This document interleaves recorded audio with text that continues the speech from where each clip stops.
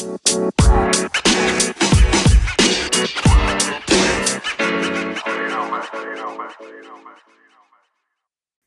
over the past few weeks, I have been doing a little series about misquoting, misrepresenting, or just the full-blown context of a verse and how it can be taken one way that it's not meant to.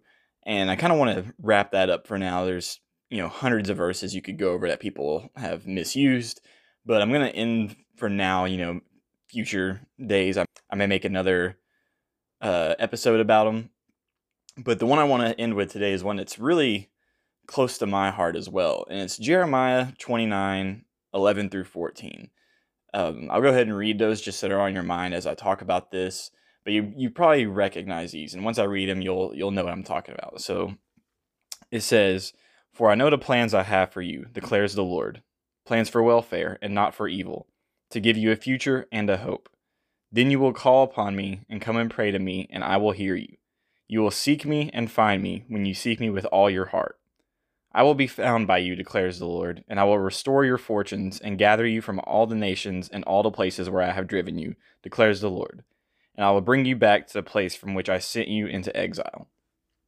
So this is a very common verse. You've probably seen t-shirts, you've probably seen books, you've seen signs with this verse on it. It's such a famous thing. "For I know the plans I have for you, declares the Lord." But this is also one of those that's misused. And before I get into that, I want to explain why is this so close to me. Because for me, when I first regained my faith in Christ back in 2016, someone gave me a devotional book, actually. And it was a great devotional book. I actually passed it on to a friend a couple years ago because I thought it was so good. But with it, the way it was structured completely around the Jeremiah 29:11 through 14. At the beginning of every little chapter thing it had the full verse with certain parts highlighted, and it was working its way down it. And then the devotional for the next few weeks would be based around whatever part it highlighted, but it kept emphasizing this verse. And for me as a young Christian at that point, I loved it. I loved hearing this because it's a very feel good verse and section, especially if you're young in your faith, where you're like, man, the Lord knows the plans for me, which He does. But the part that it can get really tricky with is when you read the "I will restore your fortunes" and things like that. And as a young Christian, I'm like, wow, you're telling me I just have to put my faith in the Lord and great things are going to happen to me. There's going to be lots of prosperity.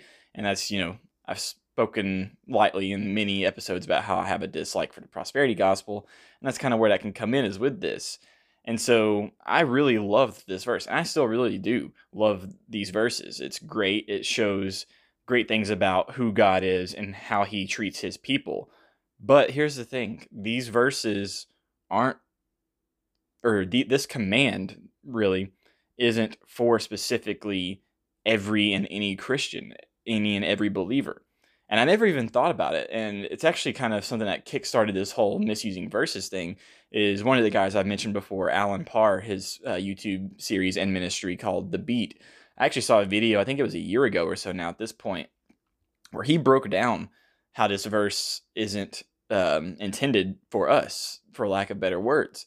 And I never even thought about it until he pointed it out, which also showed that when I was reading this whole chapter as a whole, I was never really paying attention. I just loved the feel-good part. And so that's what kind of really got me into thinking, like, man, this verse that I've read every day may not be exactly what it's intended to be. So I do want to say, let's look and see, who is this verse intended for? And to do that, all we have to do is go to verse 1 of chapter 29. It's same chapter. And here's what the first verse says. "These are the words of the letter that Jeremiah the prophet sent from Jerusalem to the surviving elders of the exiles and to the priest, the prophets, and all the people whom Nebuchadnezzar had taken into exile from Jerusalem to Babylon." So right there, this tells who this letter is for.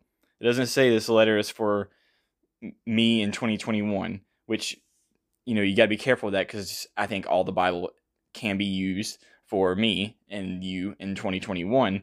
But this verse, these commands, these declarations that the Lord put on Jeremiah's heart to write a letter about, he specifically was writing these to the Israelites that were in bondage, that were in exile, that were in captivity. And, that's even why in the 11 through 14, it says, I will restore your fortunes and gather you from all the nations and the places where I've driven you. So the Israelites are scattered, they're not all together. So that's the Lord saying, hey, I'm going to bring you back as one people, as one whole. But this is very clearly saying this is to the Israelites. And you can also see it in verse 4. It says, thus says the Lord of hosts, the God of Israel, to all the exiles whom I have sent into exile from Jerusalem to Babylon. So in these first few verses, before we even get to this, really popular declaration that we hear all the time, we see who this is intended for. Because again, the whole point of all these episodes I've done is saying, like, there are always there's sometimes original audiences, original people that these are specifically for. And a good example, I think it's a good example, you may not, but a good example of that is think about Peter. When Jesus is having his final conversation on earth with Peter after the resurrection, he's telling him, hey, you're going to build my church. And then he also tells him how he's going to die, which isn't a very good death. And in those two commands, we read that going, hey, Jesus is saying this to Peter, very obviously. We don't look at the verses of him saying, you're going to build my church, you're going to die this way, and immediately go, oh, I'm going to build the church. Oh, I'm going to die that way.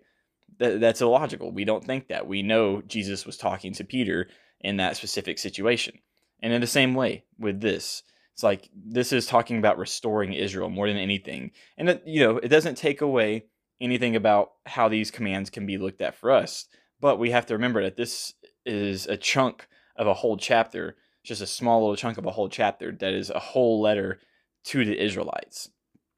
And it's really hard for us to probably look past that. And it was for me for the longest time too, because it is so feel good, especially just that verse 11, for I know the plans I have for you, declares the Lord. Just that alone. I still think about that all the time because it's great, because God does know the plans he has for us. To say he doesn't would just be completely wrong. Obviously, he knows the plans for us. And it is a very feel good verse to hear that. But then there's some parts of it in it that if you're not careful, you can start thinking they are for you, like the fortunes, especially that one, because people will definitely hear that and be like, oh, if I turn to the Lord, if I seek the Lord, fortunes are in my grasp. But that's not the case. That's not what this promises. This is talking about the Israelites turning back from the fact that they turned away from God, went to other gods completely, went to other nations, were spread out all over the place, were given up into their sinful nature. And this is about that. So with all that, what can we learn from this verse, though? The first thing that I thought about was we can learn that God makes promises, because this is a promise he gives to the Israelites. We have a God who is willing to make promises. We make promises all the time in God, especially in our sin. Oh, Lord, I promise I'll never do this again, and all that. And our promises fail. Our promises are, even the best of man at his word will have a promise that they don't fulfill. But God does. God never turns back on his promises. He makes promises and he completes his promises. His promises are true. His promises are good.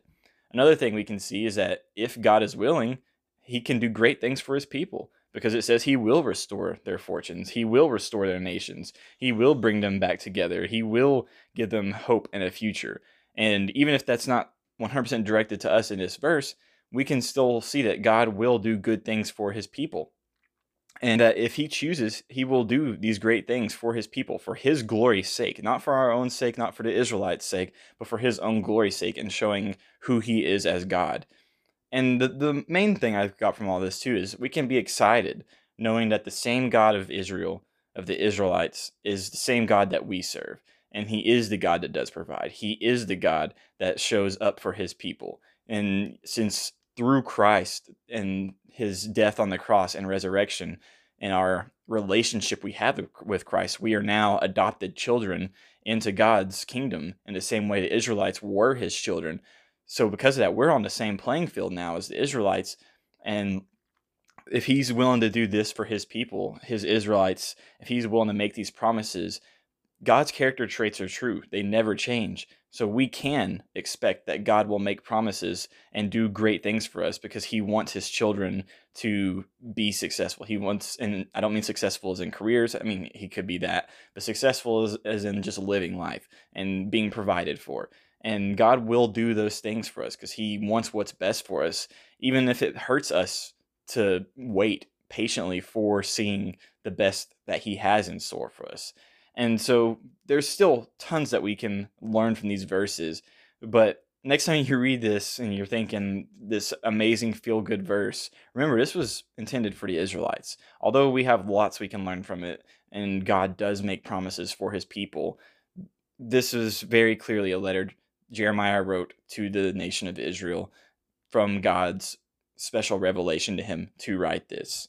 But this is going to be the last episode I do for a second on misunderstanding verses. I want to get back to some other kind of topical things after this, but this is just my take on these verses, and I'm not a pastor.